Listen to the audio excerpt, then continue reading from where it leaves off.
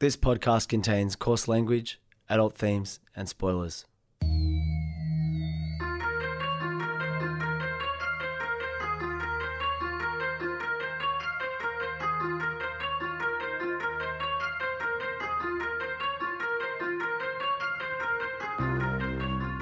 My name's Peach, and for the past couple of years I've been helping my friend Shag overcome his childhood aversions to everyday foods in the podcast Fussy Eater. Now it's his turn to help me conquer my phobia of scary movies over one spooky night in the FBI studios, one Wikipedia synopsis at a time. This is Spooko. So we messed around with the timeline a little bit on this podcast. We've sort of had a couple of half gap, covering for fucking Peach going on holiday and Shag going to Seoul. And we are lucky in that a number of the people who kindly tune in here care about our welfare and care about our personal lives. And so there's a bit of confusion there. And look, tough. We're really busy. We got stacks going on. The fact that it worries you that you don't know where we are that's just tough times. And I'm so sorry. Just don't shoot the messenger on that one. You're just going to have to learn to grow up on that kind of thing. Peach, usually Yes. people come back from a holiday like you have just done from Fiji, less antagonistic than they left. I'm back on my bullshit. After this holiday, I got off the plane fried with fucking anxiety and ready to make the lives of other people in my professional world a lot worse because I was there. Peach, only you could come back from come back from a holiday more anxious than you left. What? It's my superpower. So, only I could probably turn a holiday into homework as well. So what happened was, I went away to a reasonably exclusive, Fijian island. That's your fairly cliche palm trees, white sand, long way away from everything sort of experience. And of course, what happened immediately when I got there, Shag, as I was just telling you off mic, is my body was like, oh, great. So we don't need to just be in fucking 24-hour fight or flight panic mode. Let's get sick. And as you can probably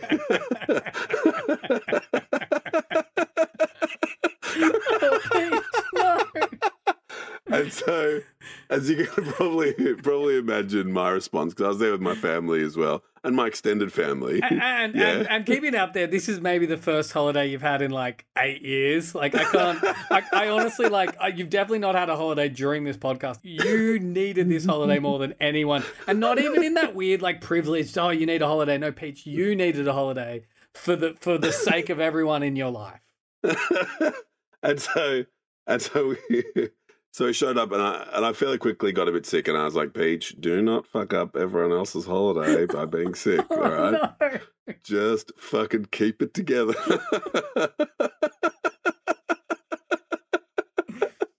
So I was like, okay, firstly, don't have COVID, you fucking idiot. Don't come to this small island and just breathe fucking COVID on everyone and ruin a small economy. But in any case, it's we're there with my family on my first night, and I'm provided with, I may or may not have been provided with a generous serve of medicinal cannabis in the form of a gummy. And so I had one of those. It's dry July, or it was still dry July, so smashed it down with 4 virgin pina coladas that are still pretty satisfying. And went to bed that night with a pretty serious fever. And the reading materials I brought, Shag, as you know me, it was all contemporary economics. Oh, and God, Peach. the thing that I read most recently before going to sleep is predictors for success in adults. And the most successful the outlier success adults often have a parent who's died before the age of 15. And so the depths of my because I'm not very cannabis experienced, so my feverish, can't sleep, cannabis inflected, completely fucking anxious and exhausted thought process was maybe the best contribution I can make in my children's lives is signing out of this thing. I'm laughing so much you're making me cough. What? Peach, there is no one on earth whose brain would have undergone that thought pattern on a holiday except for you. By the end, things were a little better, and we played a lot of touch footy on the beach. And playing touch footy on the beach is like about my favourite thing to do in the world. So we did a lot of that. Read a couple more books, which had less disturbing messages to deliver. Oh, Jesus. And got home okay. Food was reasonably good. And by the time you're listening to this, Dry July will be over. So with thanks to a certain listener who knows who he is and knows we love him, I'll be having a quiet Reshes by the time you're listening to this. So no need to worry about your boy. I'll almost certainly be alive at the time you're listening to this. It's very likely that I'm alive as we speak. So, Peach, you know that I love you and the Spooko fam loves you. And this podcast, even though... They're only human. even though this podcast is about testing your boundaries, it's still very much a safe space, right? Yes. Now, we had a bit of a false start after our dry Spooko, in which I wanted to come back with a great movie that everyone was going to love, and then the black phone just sucked so much. So what I really wanted to do was come back with a movie that wouldn't test your boundaries too much, but that was also awesome. Yes. Kind of like, you know how everybody loves, I don't know, Peach, because you don't engage with popular culture in any way, unless it's pop economics or legal talk. But have you seen the new Top Gun? No, nor the original. But it's funny, I've seen the preview for the new one and I still got misty about it. I was like, can't believe Ace is back for another round. All right. The reason why Top Gun Maverick is Tom Cruise's highest selling film of all time, a film that's universally loved by every single person. Oh, Top Gun like the new one is his highest selling movie of all time. It's universally loved by every single person I've ever spoken to or read from about it, is because after years of COVID and climate scares and just general shittiness in the world, it was a film that gave you every single thing you wanted. It was basically like, remember this character? Here's this character. Remember this way? Here's that. Like, it literally gave you everything in this giant warm hug of a film that still didn't overstay its welcome. It's perfect for now. If this was released like 2 years ago when I think it was supposed to be released like pre-pandemic, it wouldn't have had the same effect. In the same way, the film we're doing today is the Top Gun Maverick of Spooko. I was watching this with Adele the other night, and I think we turned to each other maybe 20 minutes in being like, is this movie amazing? Do you want to keep... It was one of those things where it was late at night. We were kind of going to go to bed, and I was like, maybe we'll put this on. And I was like, do you want to keep watching it? And I wasn't sure. And she was like, yeah, I think I do. And we kept watching it. And even though it wraps up really quickly and there's a lot of issues with it, in the same way that all things that are truly lovable are, it is the Top Gun Maverick of Spooko. So, Peach, for after your incredible, very peachy and holiday experience, I've just got the warmest hug of a Spooko episode for you. Yes. Peach, are you ready for... The Red Baron strikes again. Exactly. Today on Spooko, we're doing a 1988, I know, I'm surprised too, a 1988 John Carpenter cult classic called They Live. Sick.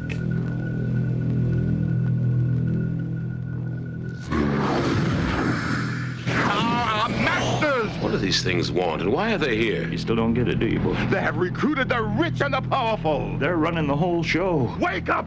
They're all about you, all around you. Blinded us to the truth. Take a look. They are safe as long as they are not discovered. I don't know what they are or where they came from, but we gotta stop them. Stay away from me. Put these on. They have us. Look at them. They're everywhere. Our owners. We have no other choice. I don't like this one bit. Leave it alone, man. It ain't none of my business. Ain't none of yours. We have been lulled into a trance. Is this where Obey comes from? The brand? The whole world's in trouble. What's your problem? Like this old guy who would get the shit kicked out of him by other dude really wants it. I said, what's your problem? Like, what the fuck are you looking at, champ?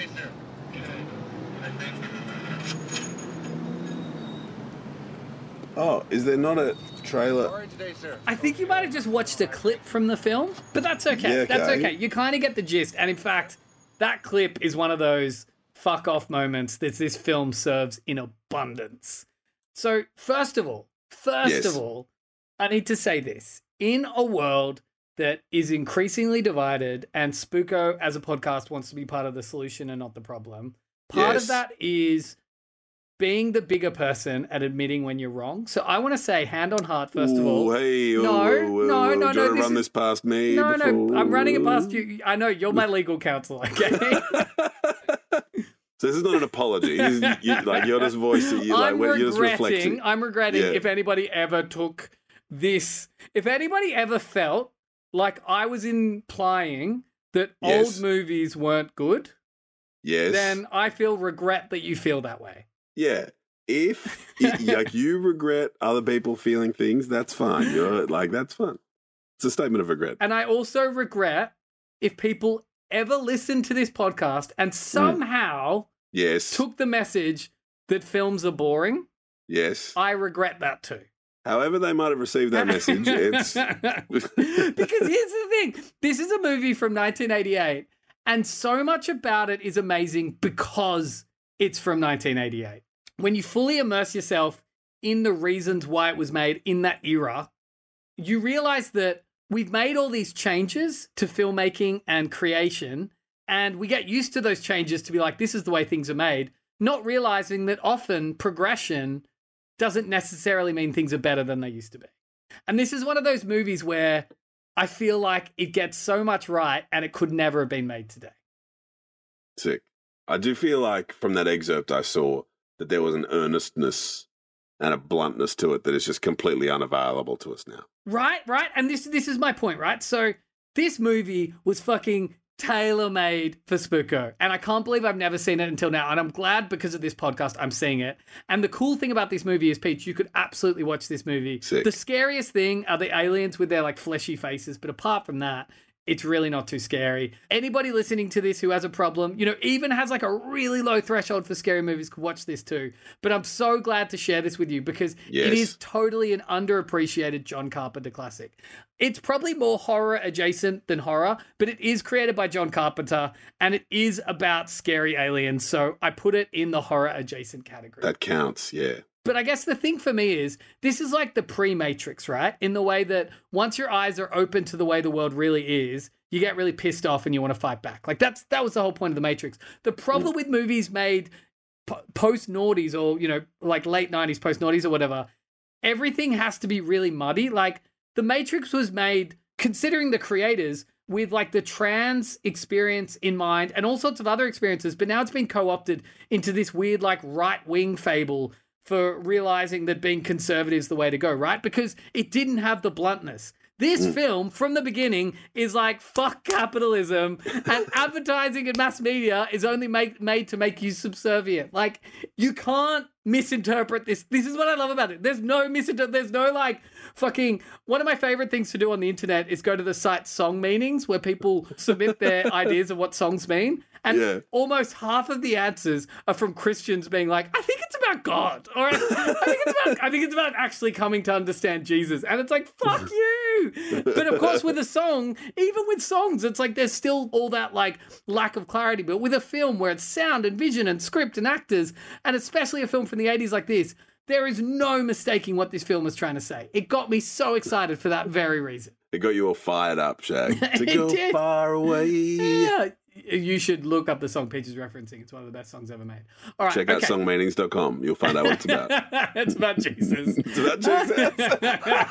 It's about how Jesus got fired up to leave his family and go preach. To make some ears bleed from the sound of my preaching, baby. Oh. All right, okay, so this is John Carpenter in 1988, already a super successful director, and yet this film was only a minor success.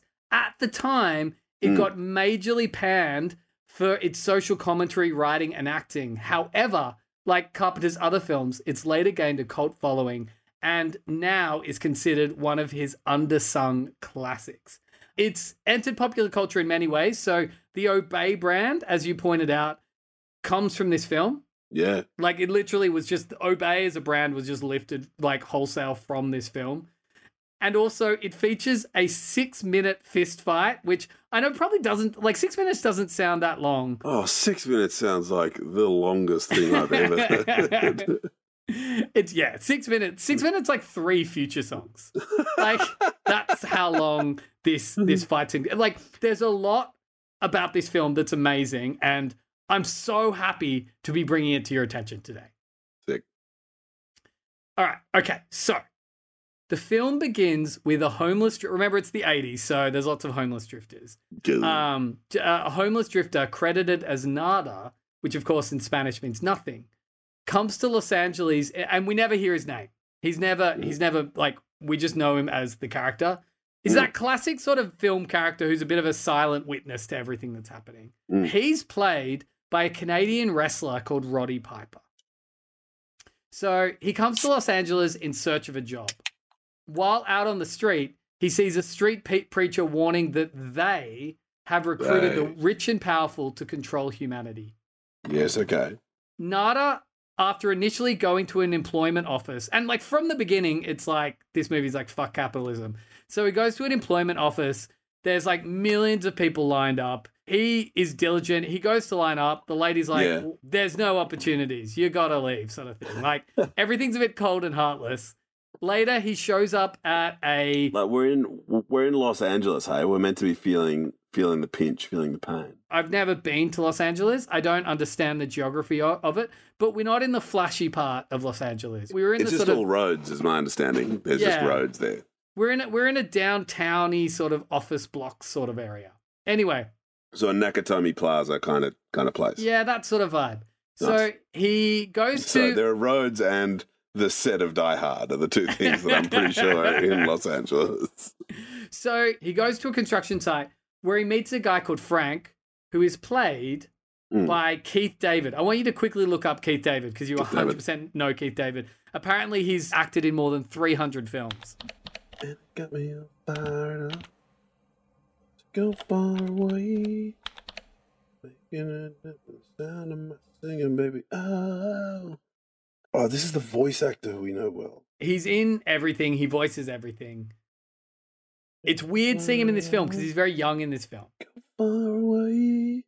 Shag, like, what is that like old white guy pop called? You're like, the Hold Steady. Like, I don't know what you genre? I don't even know what you call that. Yeah, fuck. I like it. It's one of my faves. It knows its audience.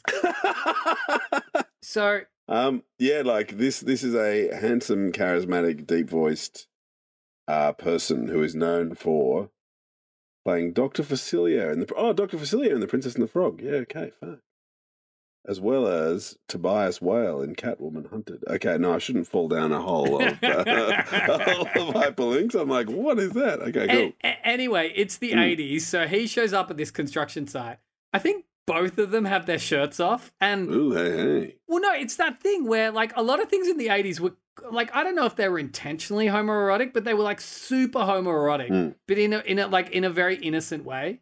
Where like Predator was apparently like the reading of Predator is like, oh, it's just about dudes sleeping together. And I'm like, okay, I missed that, but that's cool. And when I say innocent, there's no one making like homophobic jokes, like being like, I guess we should, like, it's just very sweet. It's a bunch of guys with really great bodies hanging out together. Sick. So I'm on board.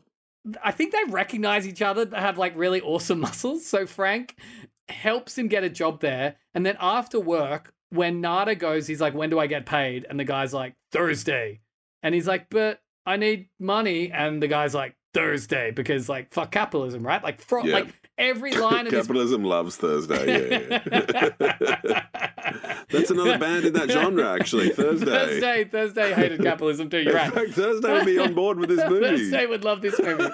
All right. So Frank takes him to a shantytown soup kitchen led by a man named Gilbert. And this shantytown on the outskirts of LA is like this utopian paradise. Yes. Full of sexy shirtless men. It sounds awesome. Yeah. But also, Yeah, like, I'm just ready. everybody's there happy and helping each other and trying to build each other's homes. And they're making like a really like nice looking home cooked meal that they all just line up for. And then they sit down and watch the sunset in this shanty town, like eating their meals. Like it's this kind of like beautiful scene of like, oh, this is what humanity should be. Yes, this is what workers do if allowed to organise. And because this is the 80s, every shot goes for like a minute. So we're like half an hour into this film.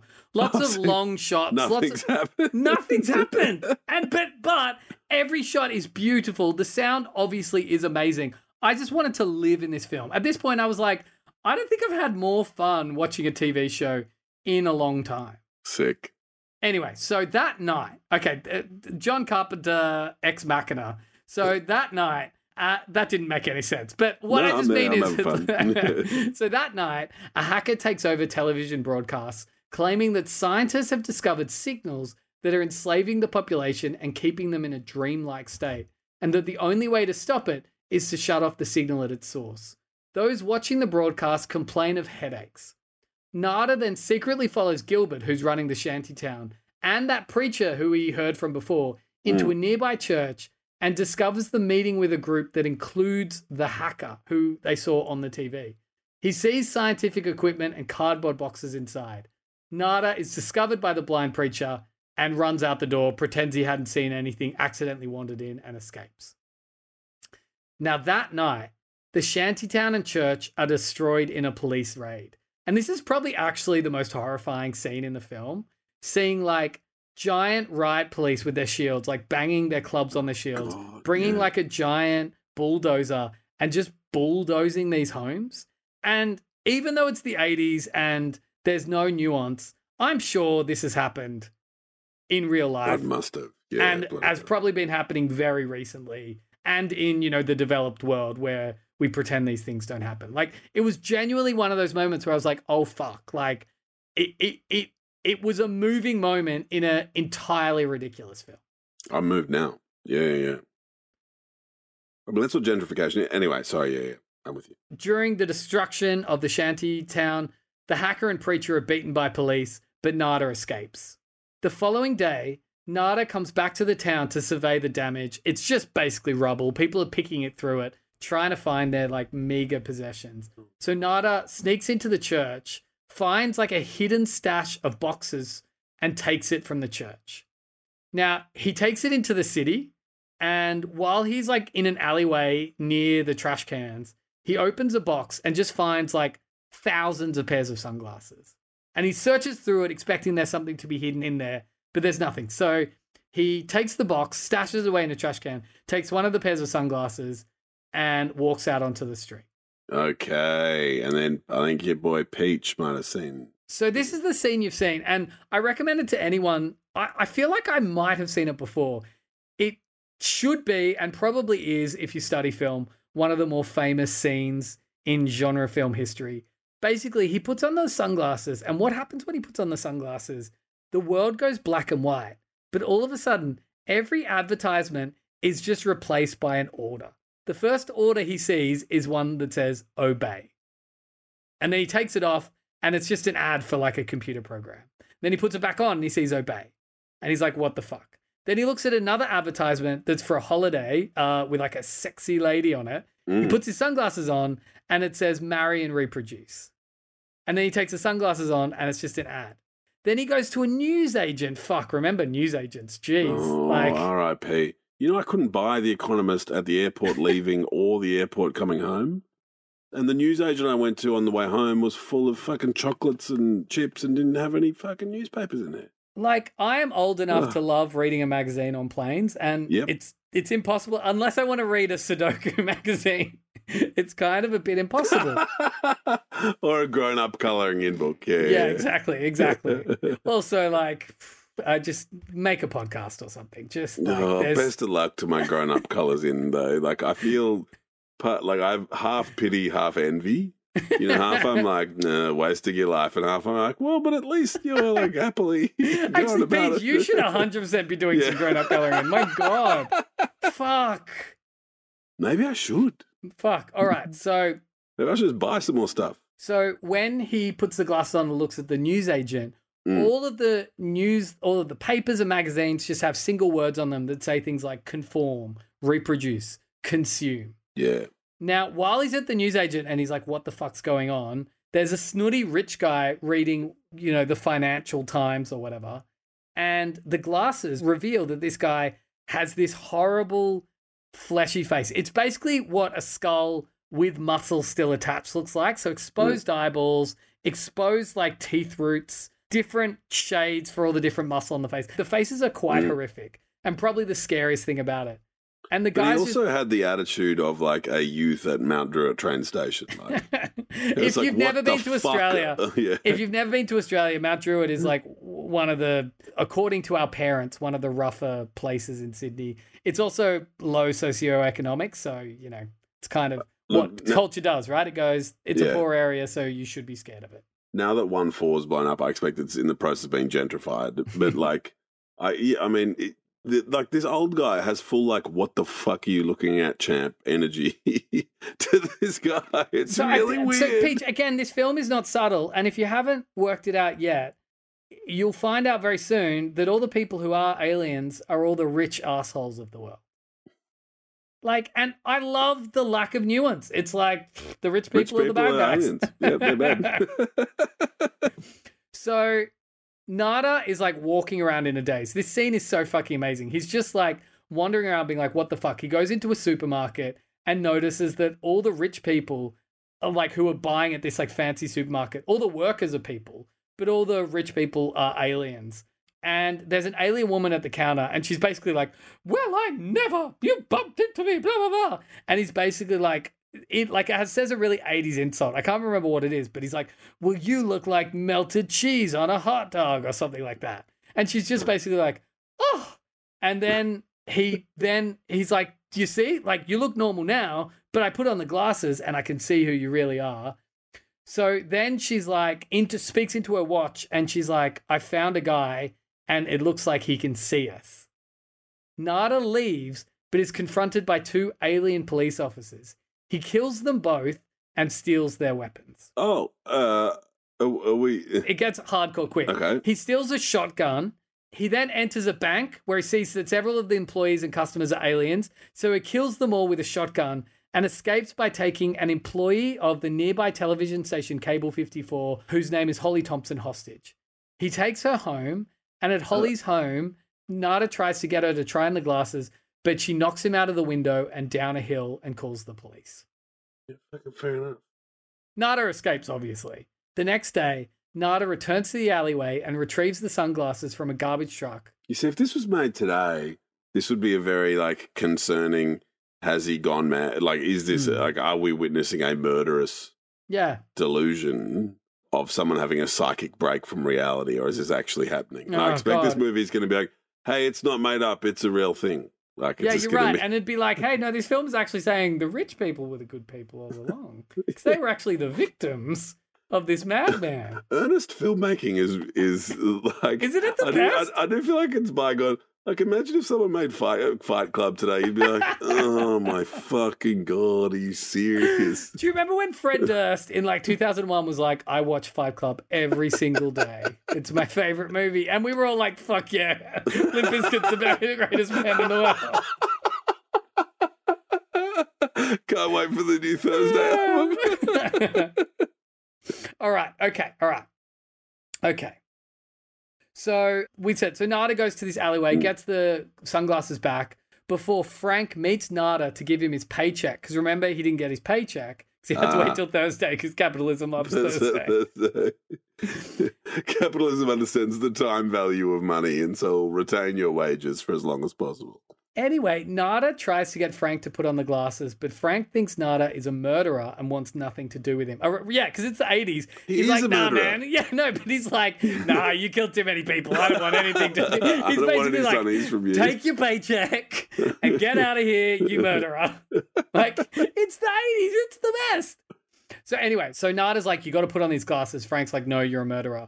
They proceed to have a 6-minute brawl. Like, I've never seen any... What's it about? Well, no, it's just like they're in an alley. They start by punching heaps. Then they get into like, headlocks and like foot locks and leg locks or whatever. Then they get a piece of wood and start hitting each other with the wood. It's a very hilariously choreographed long fight. And in interviews with John Carpenter, they're like, why was the fight so long? What's the significance? And he's like, Roddy Piper's a wrestler, so I decided to give him a really long fight scene. Like 6 minutes, though. It's 6 minutes. Like 1,000 years. It's really weird. Like, Adele and I were watching. I think we had a conversation, turned back. We were like, oh, the fight's still going. Had another conversation, and then turned back. And we were like, oh, no, it looks like the fight is about to end. It didn't end. Had another conversation, and then turned back, and it ended.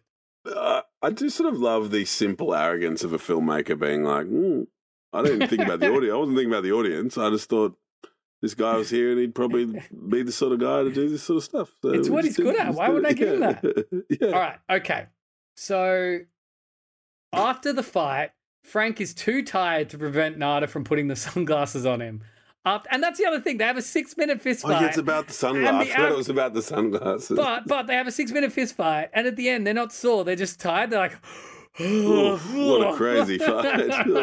I'm going to need to stretch after this long fight. That was a tiring fight. That's what it is. Anyway, so... That is how fights end. You're like, oh, that was a bit crazy. so Nada puts the sunglasses on Frank, who sees the aliens, and they also have these like mini flying saucers that keep track of people that Nada has like killed one at some point with a shotgun during the film.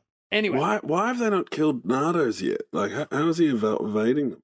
Also, again, the simplicity of this film, Frank revealed earlier that he didn't want any part of his murdering because he's got a family. But once he realizes aliens exist, Frank goes into hiding with Nada, and we never hear about Frank's family again. He's like, all right, well, I'll forget.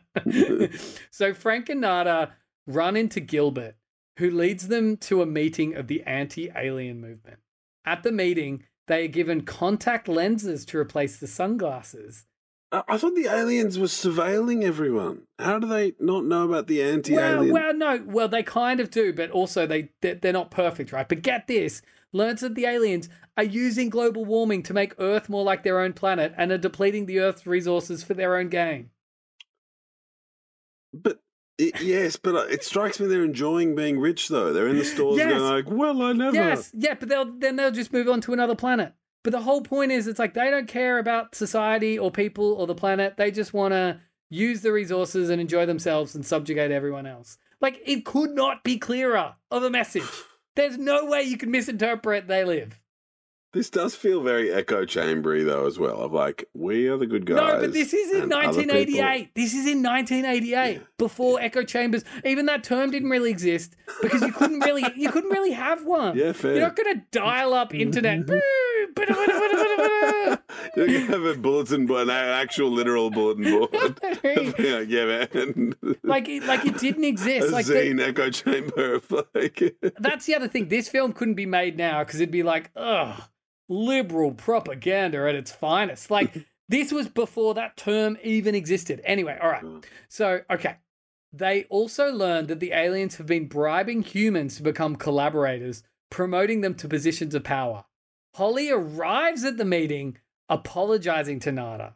Turns out, like, I can't remember what happened here. She either joined the meeting, violently kidnap her. Yeah, like I think she was in on it or she wasn't. I don't know. But it's at this point the film sort of falls apart, but not in a way that's not completely unlovable still. Okay. So the meeting is raided by police, and the vast majority of those present are killed, with the survivors, including Frank, Nada, and Holly, scattering.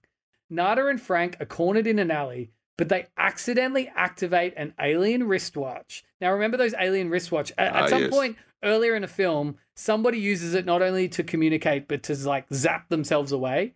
Sick. They accidentally open a portal through which they jump through and escape.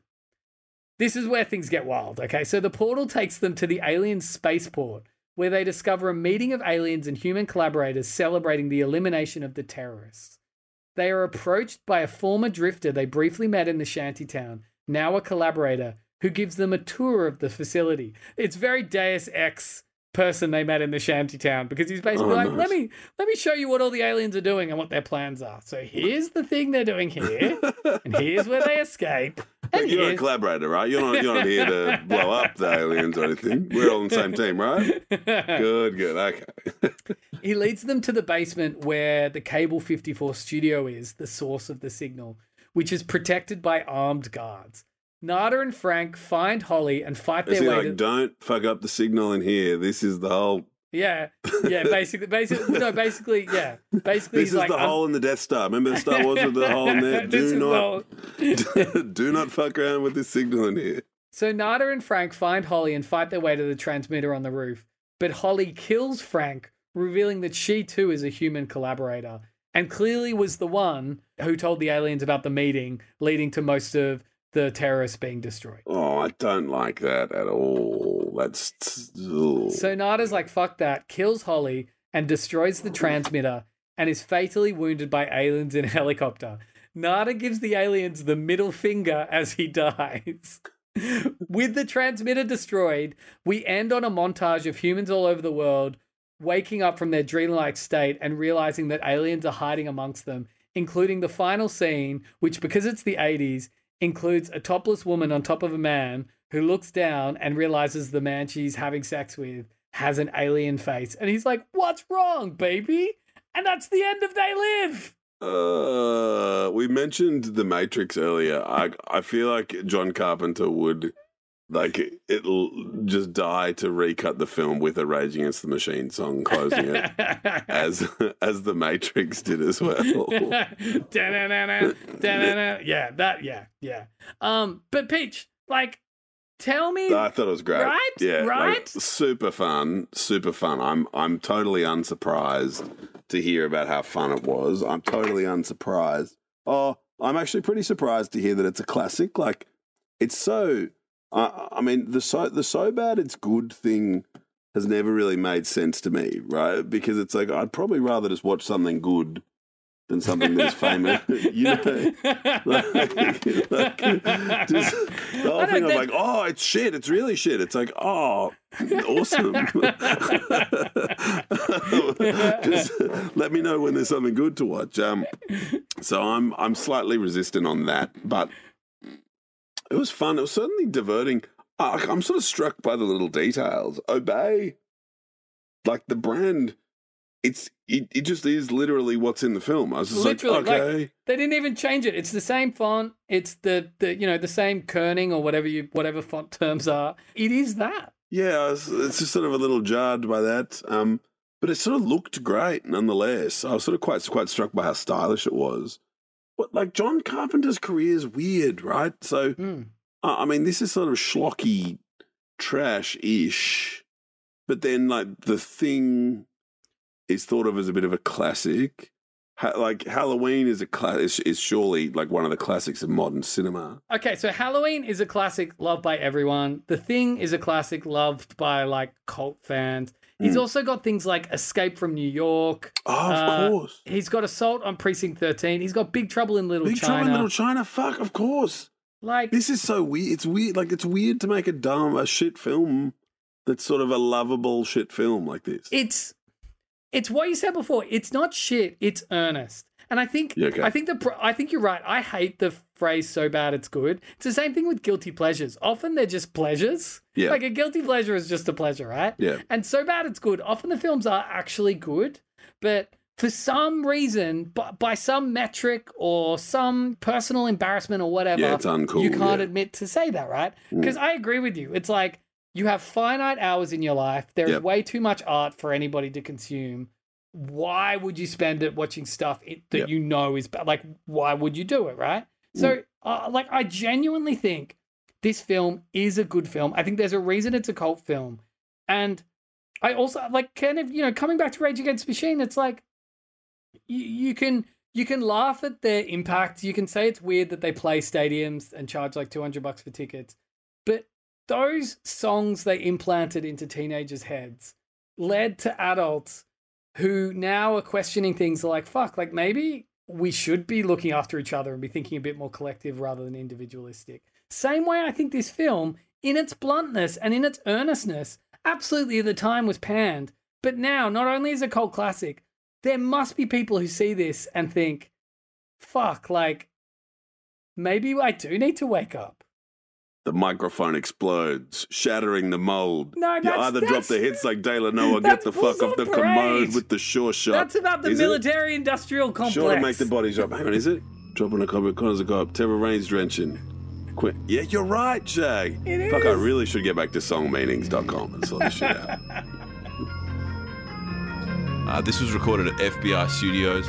Please like, subscribe, and follow wherever you can and as much as you can. And Resh's, what's up?